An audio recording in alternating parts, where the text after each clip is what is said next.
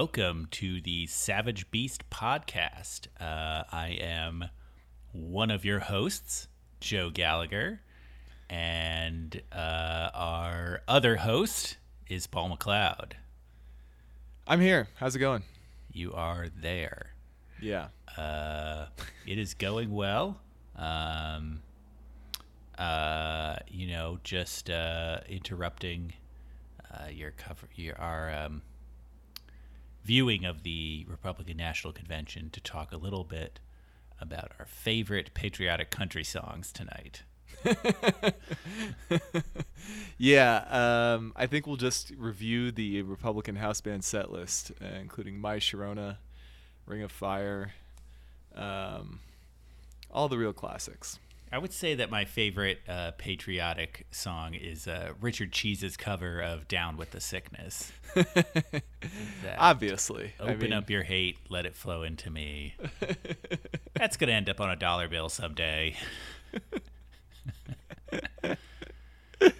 Oh, Richard Cheese. No, really what I'm doing is I'm scratching the roughly 100 mosquito bites I have on my ankles from visiting the South this weekend. Oh, do you have Zika?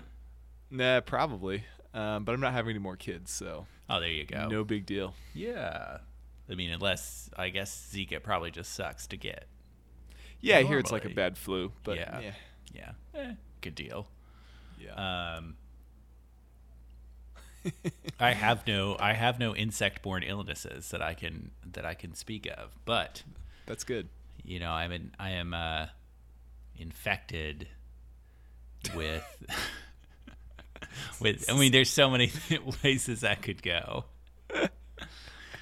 I've been infected by Aphex Twin's new album. We opened with a track from it. It's the Cheetah EP, so I guess it's not an album; it's an EP. But it's a long EP. It is. I feel like he could call the labels are just something that he can do whatever he wants with. Track list number is just a number, man. Right. Track count. Paul, Aphex Twin, one of your favorite artists of all time. Yes. Tell us your thoughts on his latest work. It's just amazing to me that this dude still has it so hard. He's been going since like the early 90s, if not the late 80s. He's been releasing music.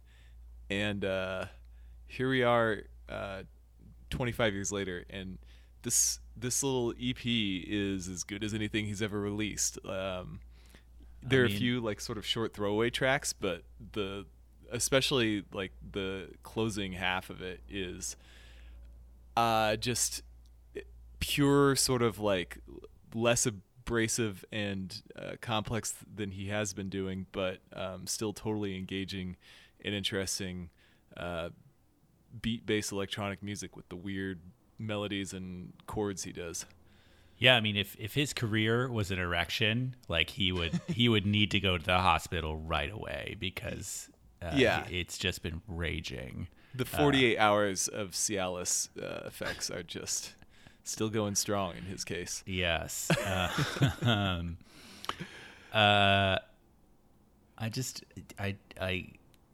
mind. I'm not gonna go anywhere further with that metaphor. Well, we are sort of just, sucking up to him really hard, so it's a fitting one. There you go. You could see his music could just is represented by this beautiful glowing robot dick somehow. It's flashing to the beat. I don't know, totally, just it has that techno-phallic quality to it. But there's also the feminine in Aphex Twin, Joe. Let's not sell the man. Well, yes. Yes. Why does the phallus only have to be associated with the male?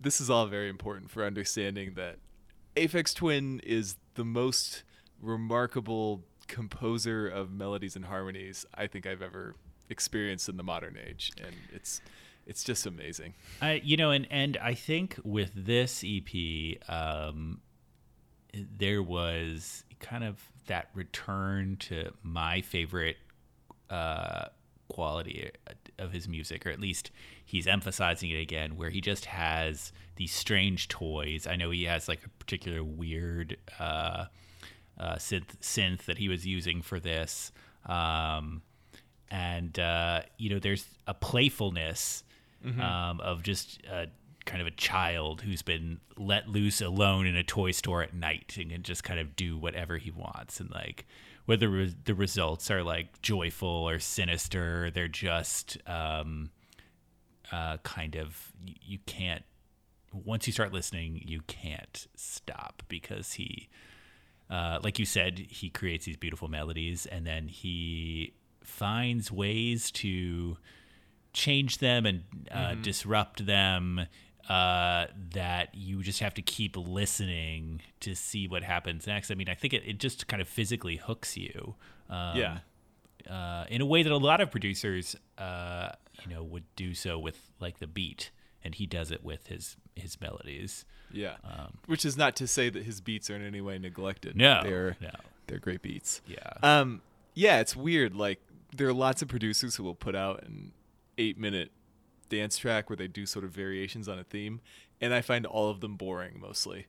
But Aphex Twin is just like, I don't know. I think like what you said is true about his method, that he will just go in and, reinvent everything and do whatever he wants. I think there are lots of people trying to do that. Like you've got like a guy like Venetian Snares. There's certainly or just other IDM guys like that. Right. There are no technical or sort of, you might say, musical ethical barriers they're putting around their music, but Aphex Twin just has a genius that they and basically everybody else who's ever lived lacks. Well, I think with IDM and a lot of the infinite varieties of dance music, EDM, there can sometimes be this idea that a producer is he's smarter, his work is kind of, it has a musical genius. It's not just something that you're like listening to waiting for the drop. But I think that Aphex Twin is just basically stealing from them. I mean, he admits as much in interviews. Actually, I read an interview where he's lamenting that he can no longer like steal and not get caught, because everyone knows everything now. He can't because of the internet. Everyone can hear like every single kind of music. But he's just basically stealing from them and then creating, music that's meant to be listened to as art, as an album. You sit down and listen to it in your stereo at home. And even though it still has a lot of the sounds that you might hear in a club, it's just completely different music. Yeah, I totally agree with that. Again, I just want to emphasize that uniquely among people trying to do that, he seems to be able, maybe it's just a personal taste of mine, but he seems to be light years beyond anybody else trying something like that. It's just, that's the genius I refer to. That sort of whatever it is that allows him to compose everything. But anyway. Yeah, no, I agree completely. Aphex Twin, still good. And I think this is an improvement from his last album, Cyro, which was his big comeback, which I found great, but a little darker and denser. It's definitely denser. I mean, that is. So this is a conversation worth having, just because I disagree with you. Okay. I think Cyro is definitely better, if only because I will give anything big bonus points for ambition and well done complexity. Obviously, there are attempts at complexity that suck. But you're still giving them credit. You're still giving them credit, even if no, not as much. But anyway, Cyro, or Ciro, is how I always said it, is it is harder to get into, and think the Pitchfork review made the point that no two bars seem to repeat, and I haven't been able to find them wrong in that. It's super dense, but it is still accessible enough, at least for my taste. And I don't know, just the degree of difficulty on it and the sort of mass of it makes me. That's the kind of thing that I appreciate in my great artists attempting. Well, maybe, and I would say that, if you are a slightly more casual listener than us, and you listen to a track from that and you were like, whoa, the Cheetah EP is worth listening to. You'll find... that's a much better entry point, I would agree. Yeah, friendlier. What's your favorite Aphex Twin album? It's probably either Zero or Drux. Yeah, mine is definitely Drux. It's so good. Which demonstrates the full range of his compositional talent, from the most complex electronic music to straight up piano sonatas or... they're Eric Satie little, I don't know what you call those things. Yeah, those are, they're confections. Variations. Yeah. I will say, the one problem with Drux for me is you do have things like that 1 10-minute just sort of horror soundscape track, which isn't bad, but True. It's cute novelty, but I don't really ever feel like I should go listen to the sound of basketball shoes squeaking and then things smashing into each other. But really? I guess I'm not really a noise music fan, although sort of, as we'll discover later. You don't listen to Lou Reed's heavy metal music? I have never listened to that, and I'm not really that tempted. It's off. I mean, it's as bad as everyone says. There's no need to listen to it. I mean, I could appreciate something like that as a practical joke. It's kind of on the butt sniffing music scene, but but if you expect to actually get anything out of something like that after, maybe I should go listen to it just to find out.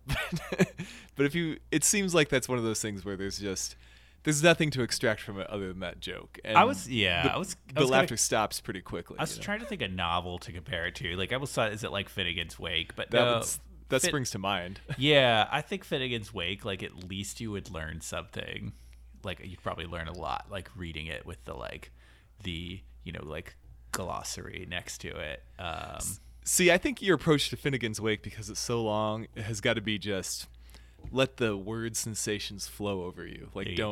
Don't try to actually understand literally whatever he meant, because probably nobody can, because there's a lot of nonsense in it. Truth. We will find the appropriate novel comp to Lou Reed's Heavy Metal Machine at some point. It's the book that Jack Nicholson wrote in The Shining. Yes. I'd read that book. I think we did. The contents are there on the screen. It says that the moon landing was faked. By Stanley Kubrick. That's awesome. Yes. All right. So we sort of drifted into our topic, Joe. We did. So tonight we are going to discuss why we like music so much. Yeah. Which is, I think that that it seems to me that the conversation, when you ask, why. Actually, I take that back. Let me phrase the topic differently. It's specifically why, you and I are part of a group of people that like music more than other people. And maybe. And so then, of course, there's a question that goes along with that is, do we really? Question mark. Exclamation point. Ellipsis. Yeah. So are you asking me that question, Joe? Open parentheses. Okay. Yes. Yeah. So Paul, what are your initial thoughts? Yeah. So I guess there are to preview other questions, just so they're out there. Yeah. Do we actually like music better than other people? The other. Right. And do we? If so, why? And if so, how? Which is, I think, also an interesting question. Because we might just like music in a different way. So to me, I guess step one would be to try to faithfully reconstruct the relationship of the typical music user, so we can compare ourselves to it. And to me, that's that's like a person. I'm actually doing this on the fly. I didn't think to do this until right now. So sorry if I offend anybody with my horrible stereotypes of regular people's music relationships. Well, and feel free to correct this us. This is going to be good. Yeah, it's not. I'm not trying to be offensive. I'm just, to me, let's say your average person just seems to like music. There's the cliche that you always like the music that was popular at the time you came of age or learned to fall in love, as my dad always says, which does seem to hold some truth. Yeah. And I suspect that it's because people have especially strong passions at that age. Music is perhaps the most readily able to project passions genre of art, or medium of art, I should say. Like I've gotten pretty worked up reading a novel or even looking at a painting, watching plays or whatever, and movies, but music can really give you that hard hit of emotion within about a minute and a half or even shorter in some songs. So it's accessible to the large majority of people for that reason. It will come to meet you. And then so it reflects a lot of when they're feeling a lot of these passions in their adolescence, they see it reflected back at them with music. And then as they get older and things cool down a little bit and they become ever nostalgic, as our society is, then returning again and again to those sorts of songs they originally fell in love with can no longer arouse the same fiery suffering and yearning and glory, but it definitely reminds them of feeling those things, and that is as good as it gets once you're a wage slave. So, ooh, got dark at the end. So that would be so then those people will, they'll flit around with new pop songs maybe, but mostly they're looking at this sort of simple pop songs that arouse them in youth for a period of like 5 to 10 years, and that's all they're really looking for out of it. Am I giving people too little credit, Joe? Am I a chauvinist, a musical chauvinist? I think what you're saying is you think that the average person's relationship to music is a passion when they're young, of varying degree, and then sort of a slow fade into maybe nostalgia and comfort as they get older. Yes, and I would add that I don't think of the average person as putting a lot of work into it. They get a lot of passion out of it, but they sort of take what's readily at hand that sort of mirrors their feelings and expect anything to sort of immediately have that whatever effect they're looking for, or else that's it. Right. Which could be expressed in many ways in terms of they aren't going to concerts. They aren't seeking out music beyond what they hear on the most popular, readily accessible channels. Right. And I think that's because they have a certain sort of, non-stressful relationship to the appreciation of art. Yes. Or at least to music. Yeah, that's fair. Yes. Okay. So yeah, what is?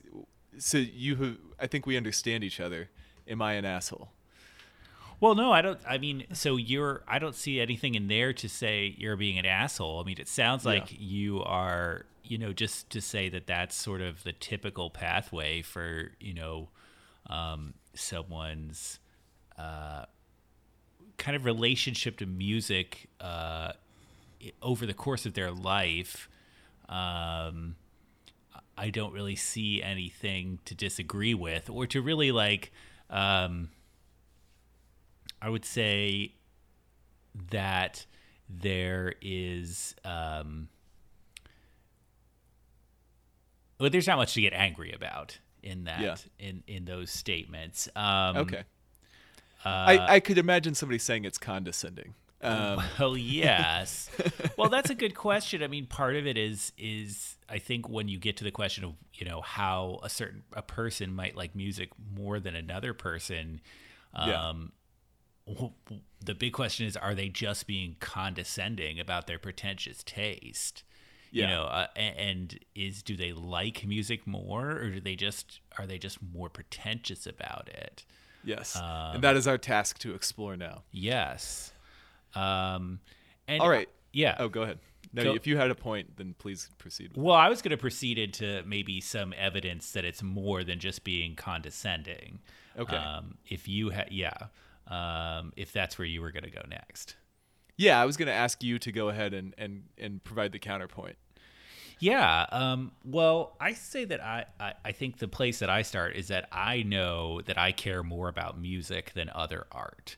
And I think there are people that care about other forms of art more than music. True. So I think that is like the first distinction I make. So you're comparing yourself there perhaps to other aesthetes. Yeah, Other people who yeah. might really love, ballet or something. Right, which is kind of like an initial proof to me that yes, like I at least am more interested in music and find something more vital in it than other people do, and maybe getting a little later to whether I have like kind of more devotion to art than or like represents a devotion that someone might not have to any form of art. Like for myself, I know that like talking about any movie for an hour, like even if I really love that movie, that sounds like kind of a chore to me. Really? Yeah, I mean, like I like Lost in Translation, for instance, one of my favorite movies of all time. But if you're like, let's talk about that movie for an hour, I'd be like, okay.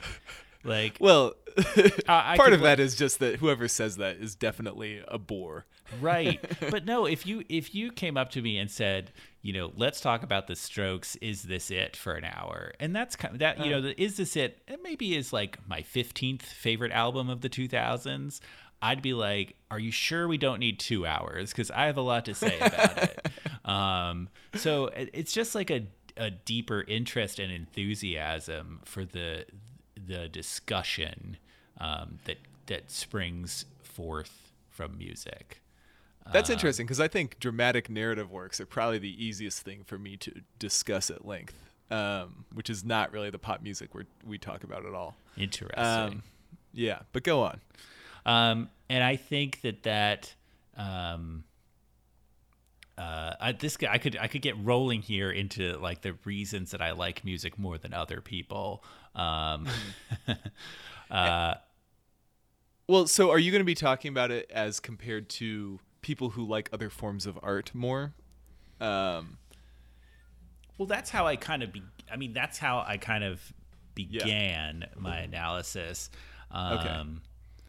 I think that to me, and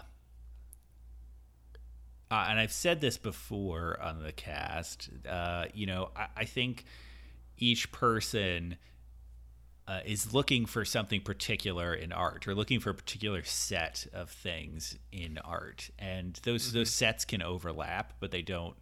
They're certainly not identical for every person.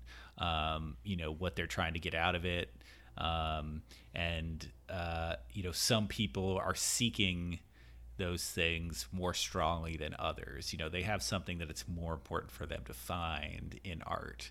That's true. Than other people do. And that's just, I think that's both nature and nurture. And, I think that's kind of where I started, is that I feel like I, am, perhaps, in an ultimately futile quest, I am, always searching for something that I need in music. The way that I think it's easy to see that, some of our mutual friends might look more towards movies for something like that, for instance. Or that some people might just clearly don't care about as much. Yeah, that makes sense. Yeah. Do you, let's compare you now to, I definitely agree that there is, to some extent, we seem to have more sensitive music antennae than even other people who have a real devotion to art. Right.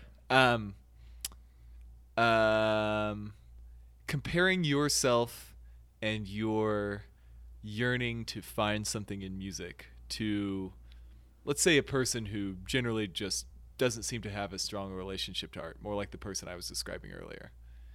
Do you think that it is better to be the way you are, or worse, or neutral, or does the question even apply? Oh, you're saying, is it a curse? Or no, it might be a blessing. I'm honestly leaving it open. I'm not trying to lead you in any direction. Right. Well, that is one place where I could only kind of, my experience with myself is just so much richer than the second-hand experience of others. That's true. All I could do is say, well, sometimes I look at people who are a little less inclined to go on this, quest than I am, and see that there are clearly benefits and drawbacks from that. And that there are times when I'm like, fuck, I wish I could just turn this off and just, care more about spreadsheets, I guess. I don't know. And I'm trying to think of a good generic Very thing few actually care about spreadsheets. Yeah, right? But not if they have to do them. Right. But then it's like, well, but then I would be a less interesting person, which that would be disappointing to me. I wouldn't be your friend. Right. There you go. So no, I don't know. That's a good question. What is your feeling on I think so your caveat that one can never know the minds of others, that is a good one. But notwithstanding that, I like you said, there are drawbacks, but I think it is definitely on the whole a good thing to be the kind of person who is searching for something. I'm trying to avoid making reference to Pascal's God-shaped hole in every man's heart here,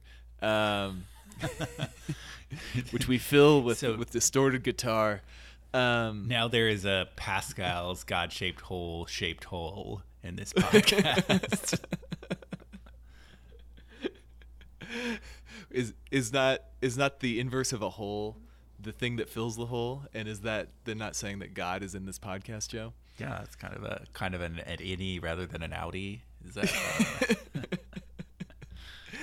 Anyway, I think. I mean, so I'm gonna say that if there were only one scale to, on this one aspect, I think it is better to be a person who craves quality in any art. In my case, music is one of the ones I favor most. So I wouldn't say that if you tell me that you if you were able to demonstrate to me that you're getting these deep, passionate, not only passionate, but also, sort of stimulating experiences out of, honestly, if you could demonstrate it to me, it was from looking at anthills or something. Right. I don't think you could demonstrate that. And if you told me that you really love anthills, I would probably be like, you're just disturbed. I wouldn't believe you, basically. But if somehow, you could, with divine aid, show me the truth of your deep inner experience, I wouldn't say that mine was better because I like music or anything. But Right. I do think it is good for any person to have those sorts of experiences and to seek them out. So and I think, yeah. Go ahead. Well, I guess are we getting a little away? Or I guess I would ask you, how does this relate to the question? Like, how does this come back to the question of whether and why we like music more than other people? Are you? Is this just your example of the argument that probably we like music the way just other people have passions for, anthills or television or ballet? I think we probably have more artistic passion than most people. Right. And I was trying to explore the question of whether that implies some sort of spiritual hierarchy, which I like to do just because that's sort of a thing that's not very popular right now. So that was an aside Got to it. do that. Yes. Anyway, so as for, I think we definitely are high on the percentile for having strong feelings about music. Right. I think the way in which we go about our music is, there's probably a sort of circular relationship between our methods of appreciating music and our just basic inclination for appreciating music that causes us to spend a lot of time listening to and thinking about and talking about over the internet music. Right. Well, it becomes part of our identity, and therefore That's true. work to kind of reinforce that identity. That's true. Although, well, my fear of being seen as a nerd prevents me from totally flaunting it, but here I am on this podcast. Anyway. That's true. You are using your real name on this podcast. Anyway, so I guess the next thing I wanted to discuss was what we look for in music, what rewards us so much. And to do that, maybe we should play some samples of music first, Joe. Yeah, why don't you, if you have a track you want to speak from, Sure, go for it. All right. So people, what I'm about to play you is called it doesn't have a name. It's untitled. It's the third track from PETA's album Get Out, which is very obscure, but I think it's on Spotify. It is. It is. Yeah. People, you are in for a treat. Yeah, so I'm going to warn you. I'm going to play a sample of it. If you choose to listen to this, do so in a situation where you're able to listen to like 11 straight minutes of weird music, and don't have the volume turned all the way up, and don't do it with anybody else around unless they too are fully prepared to listen to weird music. Because if you don't listen to it in one of those situations, there's a part a couple minutes in where you will turn the song off within 3 seconds for sure.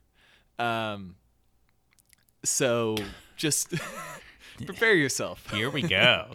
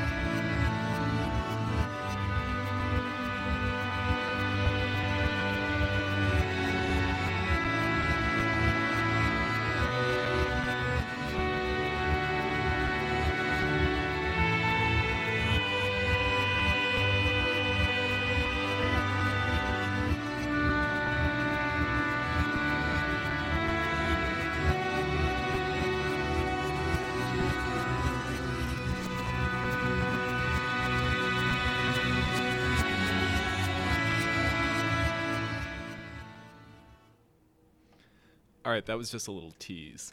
Yeah, it did not get to the good part. Yeah. Well, that part was good, but it didn't get to the awesome part.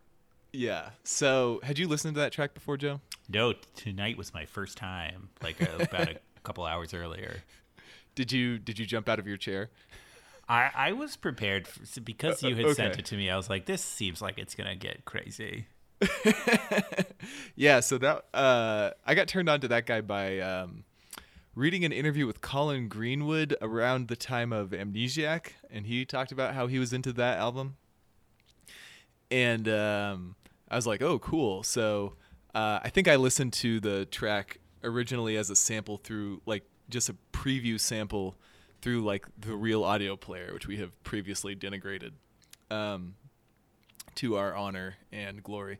Anyway, so based on that, I bought the CD, and my friend Mark's reaction when I put it in was that he was convinced that it was broken and just had been totally mismanufactured. Because that track is actually one of the only ones that has an identifiable melody. Most of the rest of it is actually just noise sounds, all sort of mashed together. But that one is like 11 minutes long, and spoiler alert, you should really go listen to it. But it just sort of loops that very long, reasonably sort of sentimental melody harmony thing, which is memorable and yet so long that I couldn't really hum the whole thing to you, even though I've listened to the song a bunch of times, and it gets stuck in my head all the time. And then a couple minutes in, he just fucking lays the distortion on, and it is some of the most sharp and abrasive distortion that you can actually make yourself listen to. You think at first, and then it gets really crazy over the next 8 minutes, to the point that one worries for one's audio equipment as one is playing the song. Was your wife around when you put it on, Joe? No, I was listening on headphones, so no. Oh, okay. Which doubled the effect. Yeah. Plus, Chief might have just died on the spot. That's your true. poor dog. Yes.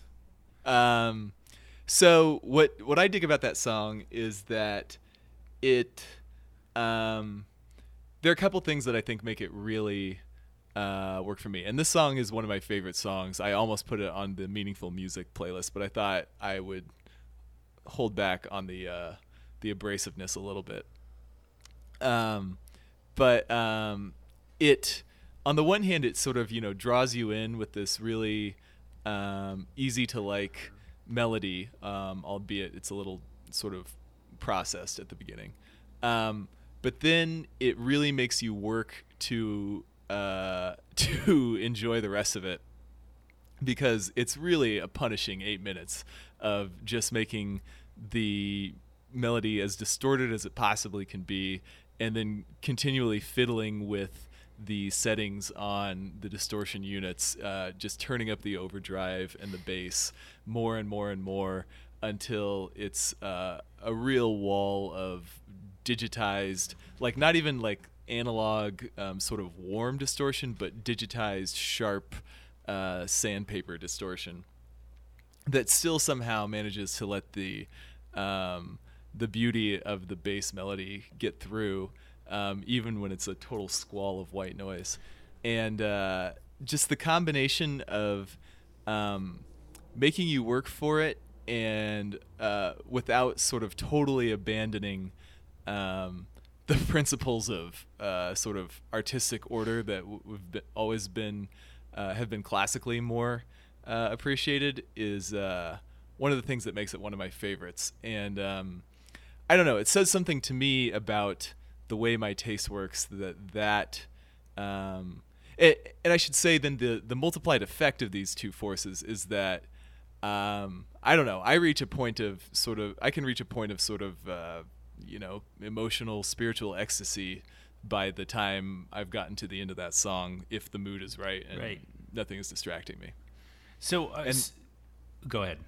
Oh, I was just gonna. So I keep thinking to elaborate my point, which is the best thing I can get out of music is that, which is I've seen referred to as a peak experience, and basically As we'll discuss, that's not the only thing I get out of music, but that sort of thing is what I'm really looking for out of music that I don't, a lot of people, that's why I don't listen to music when I work out, because that is sort of not the not the highest purpose of music to me, and I can't bring myself to do it. Weirdly, I usually listen to our podcast when I work out. I listen to podcasts when I work out all the time. I probably haven't listened to ours. So your voice just like makes my muscles flow, Joe. There you go. It purrs into my thighs. There's a lot of fast twitch in what I'm saying. So it seems like where you're going with this is that you think that, or maybe I'll say this. It seems like that someone with like an average, I don't want to say like a sort of a what is the average level of interest in music would have a very difficult time both finding this song and connecting to it in the way that you describe. I mean, it could happen by chance that they both find it and reach that peak experience that you describe with it, but it seems to be extremely unlikely that if they're not already in need of something and attuned to something, that they would be able to get to that point. Yeah, and I don't necessarily think it has to be through this particular song. Right. I'm sure there are people who love music whose taste I would admire who would hate that song. Yeah. That I think you have to be willing to push yourself past things you already like and things that just are easy to get into the first second you hear them, to find some of those deeper experiences, I guess is what I'm saying. Yeah. Things that require you to, I don't know, really just concentrate on them and use all your mental faculties to appreciate them are, I think, what the experiences available by doing that are what characterize my taste in music. To get beyond sort of ordinal comparisons, not saying whether my taste is more intense or better, but just how it is. That's, I think, one of the primary defining characteristics, although not the whole story. Got it. Okay, so to continue the discussion, I would like to play a track now. Yes. Let's listen to Abner Jay's "I'm So Depressed." This is an excellent contrast to the one we just listened to. Because it's got a bigger butt. Do you know why elephants don't smoke? Because they can't get their butts in the ashtray.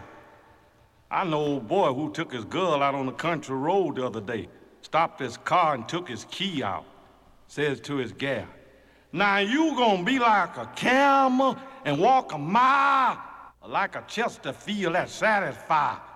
She said, "It depends on whether it's king size or regular, Daddy."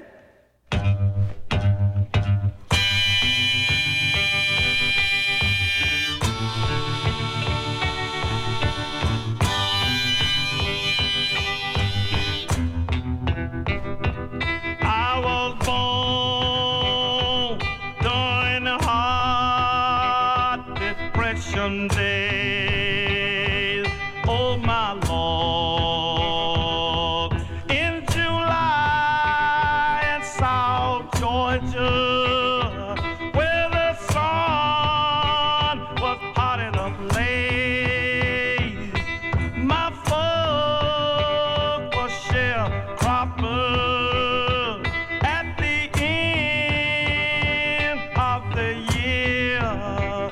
We had nothing, we had nothing but grasshoppers. Looking back over my life, oh Lord, I'm so depressed. Help me somebody, I need some rest. It's one of my favorite songs of all time. Abner Jay's "I'm So Depressed," and he's a kind of fascinating outfit. He's one of the musicians I'd like to write a book about because there's very little information about him out there. He seems to have lived a itinerant lifestyle, frequently as a one-man band. Which is the name of that album. Yes, he had a whole setup to kind of play every instrument by himself, and I think you could kind of hear that he was kind of playing the drum, like a single drum with his foot as he sang that song. Yeah. You should write the hell out of that book, Yeah. Joe. I would read that. Yes, a lot of deep South poverty in there. Yeah, Paul, whenever you want to give me a grant to take a year off and write that book, I'm on it. Okay, so that song, beautiful song. And I, instead of getting too far, into the song itself, I use it to express, a reason that I think I like music more than the typical person is that I feel like I have, a high level of emotional intelligence, and that music can often serve as a primary text for discussing that.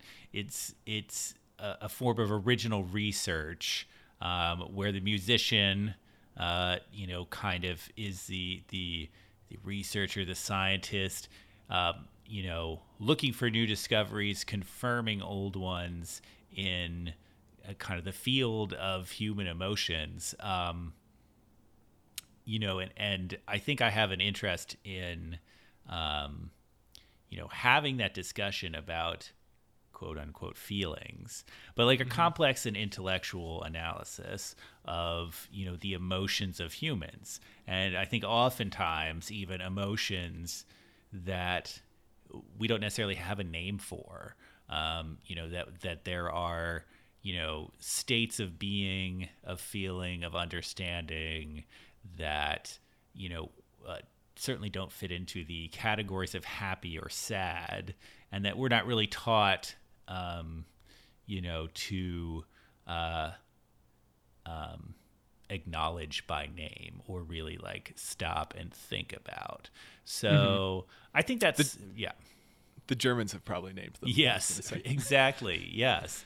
And that, I think that's somewhere where, music appeals to a part of my brain that wants to have that discussion and wants to learn more about that. So it's sort of an educational experience, which I might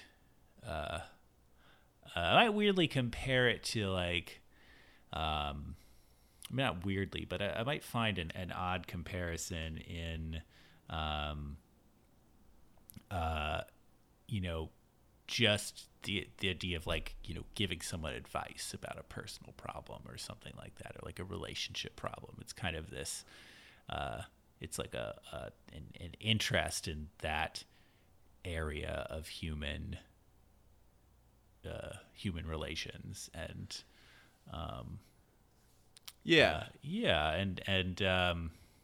so in that sense, music is like an instrument by which you can access other states of being than you have personally yourself experienced. Yes, and learn about them, and probably and talk about them in a way that it's difficult to talk about them in English. Yeah, and also, well, I think that's not just when they communicate those feelings to you. The trick of art is to evoke them and not just describe them like one would do with sort of more prosaic words, Right. Yes. So I think that's why music especially and other art forms are especially valuable for that. That makes a lot of sense. Yeah. It's kind of a direct connection to that I think that I just can't imagine that as much as I think a lot of people would be moved if they heard that song, Yeah. I just can't imagine that, everyone is interested in that information and discussion as much as I am. Yeah. Well, there's also a point to be made about the sort of difficulty I was talking about before, which is, I think most people who would listen to that Abner J song, which is, in case I haven't said it yet, is fucking incredible. And we didn't even get to the part where he really lets loose. Yeah. I think the reaction of most people, I find this song to be intensely transporting to the sort of dark nostalgia of thinking back on your life and realizing that it was a wasteful disaster. Right. Partially because you were just dirt fucking poor. Right. Which really sort of is interesting. Again, this is an aside. It's an interesting counterpoint to the idea of the sort of nobility of the suffering, humble masses. If they look back on their lives and they're like, that fucking sucked. That should tell us something. Anyway, I think the reaction of most people to listening to Abner J would be like, Jesus Christ, what is this racket? Because he sings with a super abrasive yelling tone, and it's not very well recorded. It's not really in time. And it's just sort of like, just this little guitar and those other elements I just mentioned. And I think to most people, if you were like, can you dig this? They would look at you and be like, they would be sort of like pained and feel betrayed that you would try to put them through this. And that would be the end of the experience for them. So it's interesting to me that we are willing to go out and try something more difficult like that and weirder and less accessible because these, like you said, there's certain sorts of experiences that you can't get any other way. Yeah. And that is about our I guess it's I think that there's probably a very wide variety of people would be able to understand that song. Like ultimately, if they did sit down and took the time to listen to it, they could understand it, and pretty deeply. But I think most of them would be a lot less interested than we were. I think they would be so put off by the abrasiveness they would not want to. Now you might be able to force them to. Right. But Yeah. That's true. That's probably true about the song you played as well. Oh, absolutely. Yeah. I mean, this is something that strikes me about like 50% of the time when I play music that I think is cool and on the poppier end of what I'm listening to. When I try to play it for new people, as often happens on like road trips with colleagues or something, a lot of times I'll put something on and about 1 minute and I'm like, oh wait, this is really fucking weird. These people are hating this so much right now. I thought this was more accessible, but it is not. That's happened. I put on a Jenny Hval album in the car Wow. Yeah. with 3 female coworkers once. I was like, no, never mind. We're switching this one. Oh no. That's a good example. So yeah, I mean, I think my experience every time I do that is that the people are just sort of being like, if they like me enough, they're just sort of silently putting up with it. Yeah. And if not, they're like, hey, I'll take the next song. Right. Yeah, I feel like that's a good anecdote. I hadn't really thought too much about anecdotal evidence that we like music more than other people, but I feel like that there are a lot of variations of that story where we are really excited about, where I'm like really excited about something and just am unable to get anyone else excited about it because they just don't care as much and they're not as patient or interested. Yeah. And it happens even though I know that I have weird tastes and I need to tone it down for other people. I still misjudge sometimes like that. Right. Other times they like it fine. But Yeah, that was I had something else, but it's gone. Well, do you have another track that you want to play? Yeah. Okay. So, another example of music that I think works well for me but doesn't work well for everybody. I said that those peak experiences before that I was talking about weren't really the whole story. Yeah. And I think part of that, or another way that I appreciate music that not everybody else does, is sort of just pure novelty gets me sometimes. Now, the things that are novel like that don't always have as deep or lasting of an impact. Yeah. But they still can to some extent. Whoops, I actually started this song. Hold on. So I just wanted to play one that works for me and also probably does not appeal to most people, but in a totally different way, and see if there's anything to be learned from that. Excellent. So here we go with Tough Ghost by the Unicorns.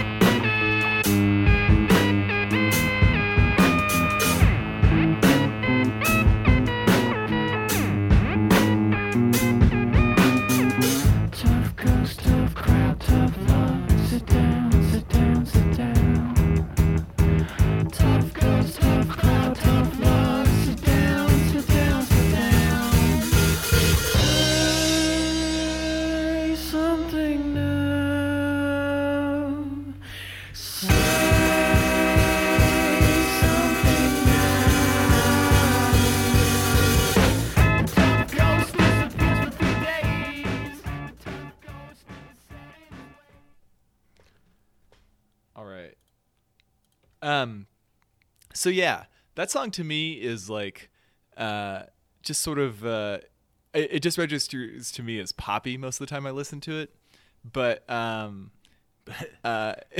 it's not really. No, exactly. To us, yes. It's a weird cracked, circus version of poppy. It's like bright, cheery melodies, but then it's also got sort of a helter-skelter beat and not like the song Helter Skelter, just sort of a syncopated beat, and then sort of a weird little synth line, and then weird lyrics, and also just a weird structure. Like the movements there at the beginning, we don't even really get to a chorus, and we've been through 2 or 3 or 4 themes. So, right. Yeah, that's the kind of thing where just I don't necessarily get like what I was talking about earlier, where I'm like, oh, I see into the depths of the universe listening to this. But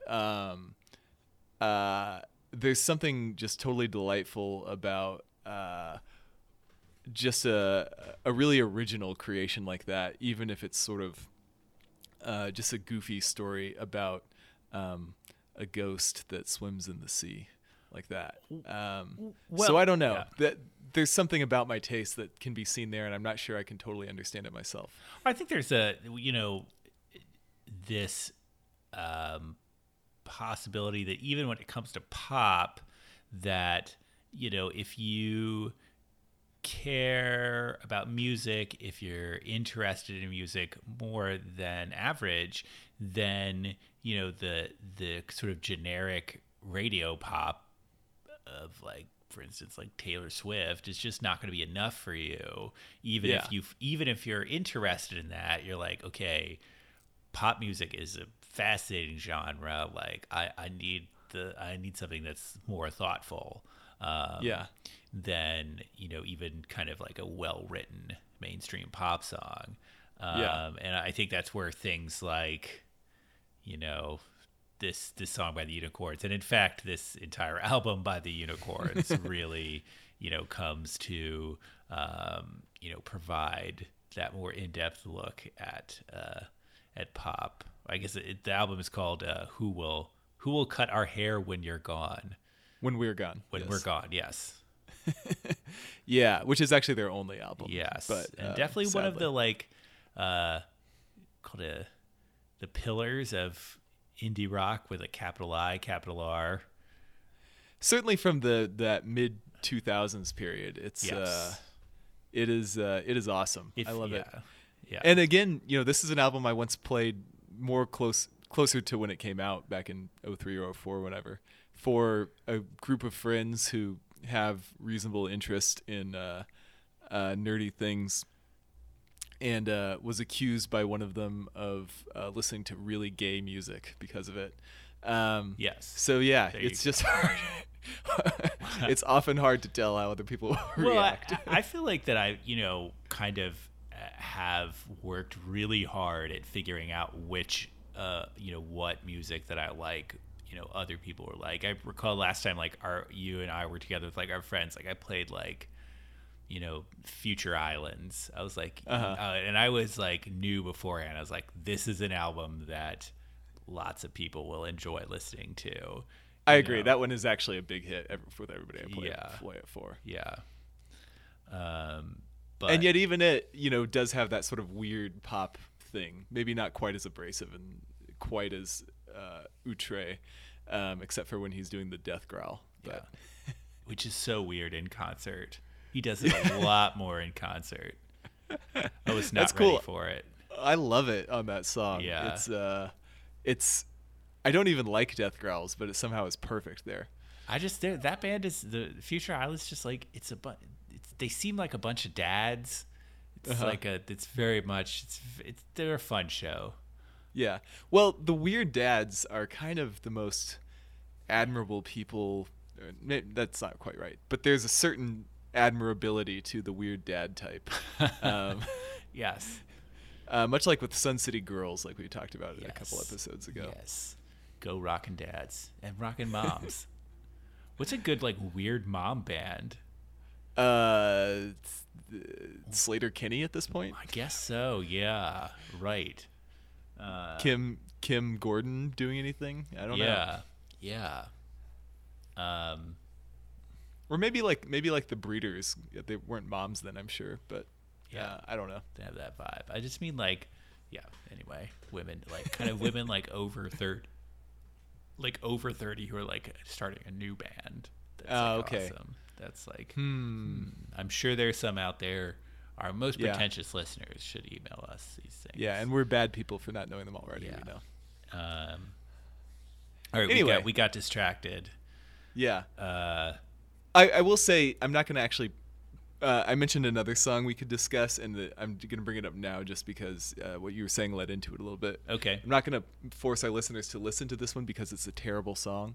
It is Hoobastank's The Reason, which came in on a bar the other night when I was in it, and I was like, it was a bar that was playing nothing but those late 90s, early 2000s sort of quote-unquote alt-rock hits.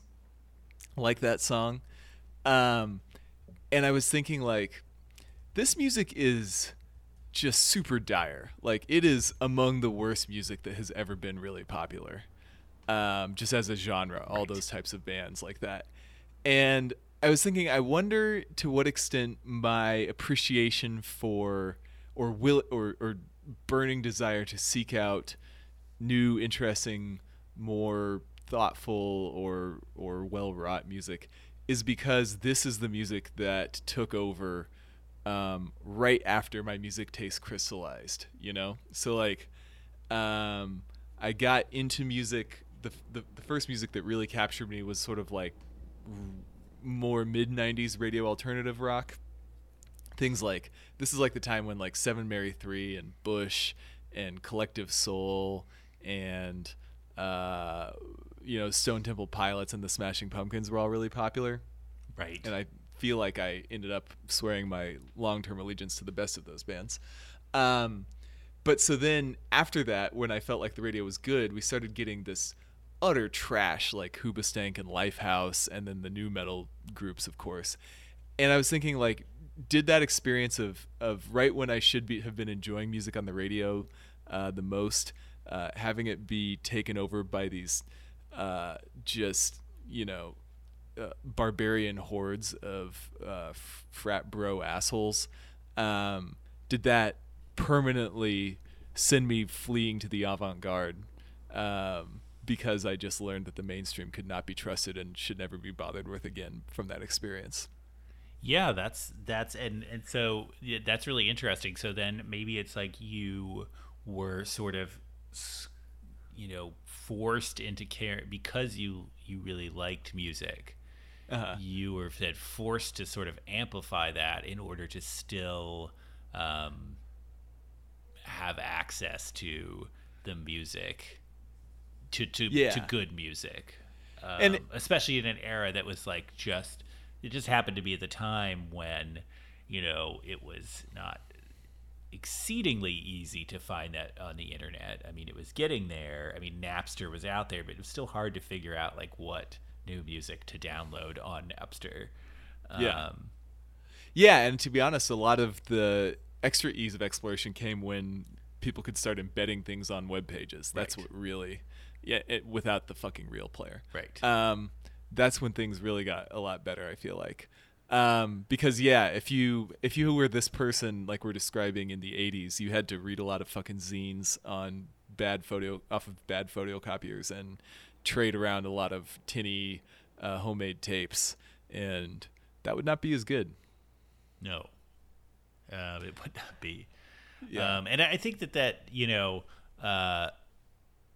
previous generations have certainly gone through. Previous generations of music, what are we calling these people that like music more than is normal? There's definitely a word. I mean, hipsters. Hardcore, you hipsters. Yeah, hipsters. We'll say hipsters. It's a ready term these music days. Hipsters. They certainly have experienced this before and had to struggle even more than we did to look. They had to actually go find a zine in their local store that had an interview with an underground band in it or something like that. They had to talk to annoying record store employees. Yes, right. Make a friend at a concert, etc. The horror. But it's a really interesting. It's just to think about like, well, what if they'd just been playing Modest Mouse and the microphones on the radio. Like it stayed popular. There was still 120 Minutes was still on MTV in like 2001, and the music hadn't just fallen off a cliff. It's possible that we would have given up some of our obsession. It's possible that I would have at 25, if it happened later, been like, oh, well, I guess music is just bad now. And I would have just stayed with the thing, figured, I'm 25, I've learned enough good music, I'll just listen to these 25 albums for the rest of my life. Well, that kind of gets back to what I was saying before, is that I think one of the reasons that I was so... one of the reasons that I feel like I like music more than other people is that, I did come to see it as part of my identity. And I was compelled in various ways. I was propelled by the fact that I was, a little more interested in it, obviously. And then I enjoyed being an authority on the subject among my peers. I enjoyed, knowing more about bands than other people did. Like, even if we, it could be like a competition almost between, like, for instance, like me and our friend Jesse, like, who knew more about the Smashing Pumpkins. You guys would definitely have those conversations. Yeah. And, I would, and I remember the time Greg was like, all right, which is better? Here Is No Why or Jelly Belly? Oh my God.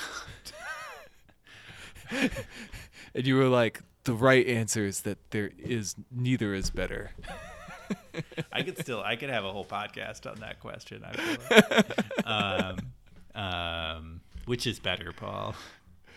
Here Is No Why is way better. I think I maybe would have said "Here Is No Why" for a long, long time, and have come now to appreciate Jelly Belly as kind of a lost single on Melancholy. I just love the riff and the sort of ascending levels of distortion in "Here Is No Why" so much. The drumming on Jelly Belly though is just fucking unreal. Yeah. Anyway, not to get distracted, I kind of built that identity. And I kind of found ways to sustain it, whether it was like, trading bootlegs, making bootlegs of concerts, reading as much as I could about music and, continuing to trade songs and bands like back and forth with friends like you and, the people I met at college and certainly being that person at college as well. And then kind of at college running into, more like Joe's and Paul's and, who are like, totally obsessed with music, and it kind of amplified there. And then it became sort of, a piece of a group identity almost. Yeah. Yeah, that definitely happens. Although, I guess I did have quite a few friends who were into my music. I also had good friends who hated it. Including one friend who was also a huge weirdo and actually was a classical pianist and who wrote his own classical piano works and just thought that like Neutral Milk Hotel was an abomination. Dear God. Yeah. Anyway. So what is what's the final question that we need to ask here? I feel like we've poked and prodded at the topic a lot. I don't know. I actually sort of I think I got at what I find so entrancing about music, which is just its ability to deliver that sort of peak experience payload in a lot of different ways. And then there is also, you can extend this discussion indefinitely. The fact that I've been listening to like that PETA song for something like 14 years now. Yeah. Yeah. Now, with music like that gives me those types of experiences, I do not put it on unless I am seeking one of them, Right. So that helps preserve their longevity. But still, the fact that you can sort of have an ongoing relationship with a piece of art like that is one of the things that I think is most fulfilling about music. It's probably easier to do that with music too than with, say, novels, because though people do reread novels, if you want to read a lot of novels, you can't read a lot of them a lot of times, True. Whereas you can listen to your favorite albums quite a number of times before you die. Right. Which is something that might be a value that might be something that you and I value in a way that someone who, considers, fiction far and away their favorite art form, they don't care about the fact that they couldn't read, all of their favorite novels 50 times. Yeah. It's just interesting because, as you change, your relationship with the music changes. So it doesn't have to be just nostalgia that you return to old music with, but with your new self, Yeah. Yeah. So I think I would, kind of,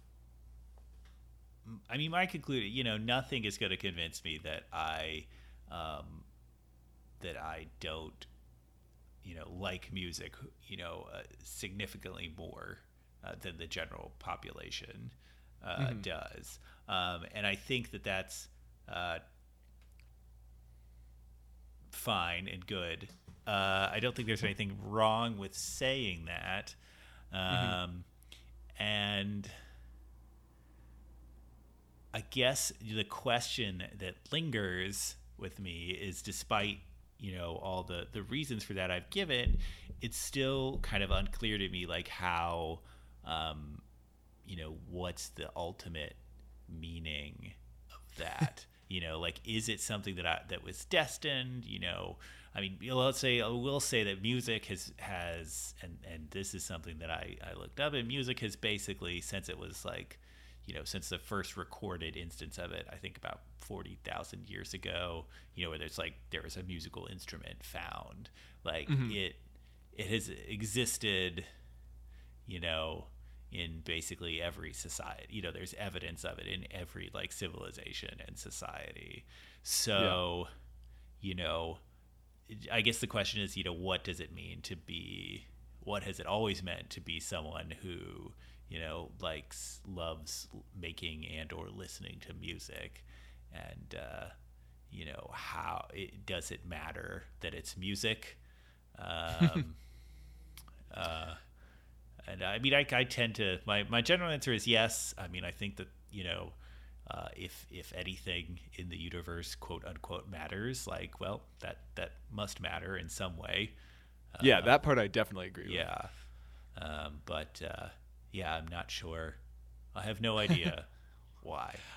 I think I can get a peak experience like I'm talking about out of a novel or a movie, or if I cultivated my interest in it, I could in ballet or in paintings or anything. But you know, there's a different sort of form to the experience with one medium versus another, where music is, you know, the characteristics of music are that it has a time dimension. You know, you listen to music for a certain period of time, and it's continuously changing during that time. You know, whereas with a painting, there's no amount of time one appreciates a painting. Right.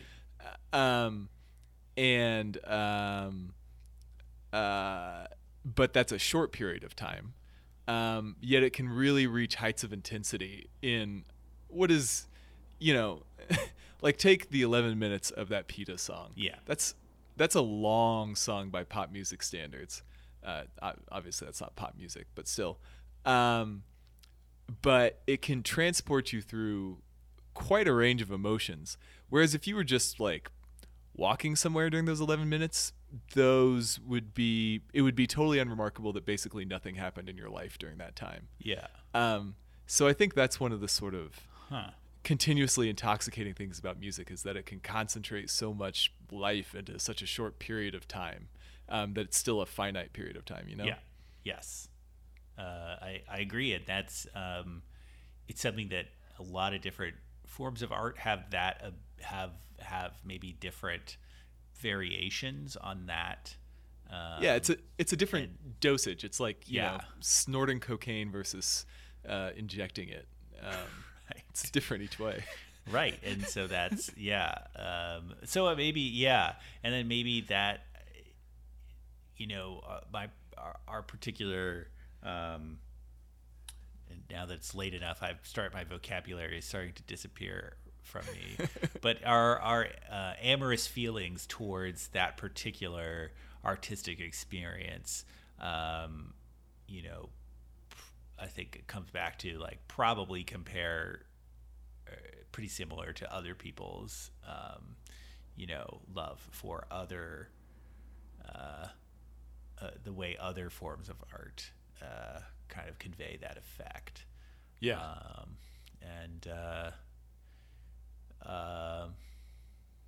It's ultimately, you know, you have to, you just, I wish there was a way we could add it up, like within a person, you know, to see their cumulative need and the cumulative effect of these things. But, you're always wanting to rank things, Joe. Let's just accept the non-ordinality of human experience. Fair enough. Well, this is a topic that books literally have been written on, so we could extend this podcast forever. But I think we've touched on some interesting ideas, I hope. Yes, it's time to go to bed. All right. Well, please, everybody, thanks for listening, and thanks for subscribing on iTunes, rating and reviewing. We like all those things. You can contact us at SavageBeastPod on Twitter. SavageBeastPod.com is our website, and our email is SavageBeastPod@gmail.com if you would like to write more than 140 characters at a time at us. So thanks very much. Please tell your friends. We appreciate all the interaction we get. And soon we will sell T-shirts at you, or at least attempt to do so. Yes, the Savage Beast T-shirt shop is coming soon. Da, da, da. Yes, pretentious T-shirts to show that you too care about music more than the typical person. Good night. Good night, and remember, listen to music that your conscience tells you to. Do you feel that? Oh shit. Oh wah ah ah ah.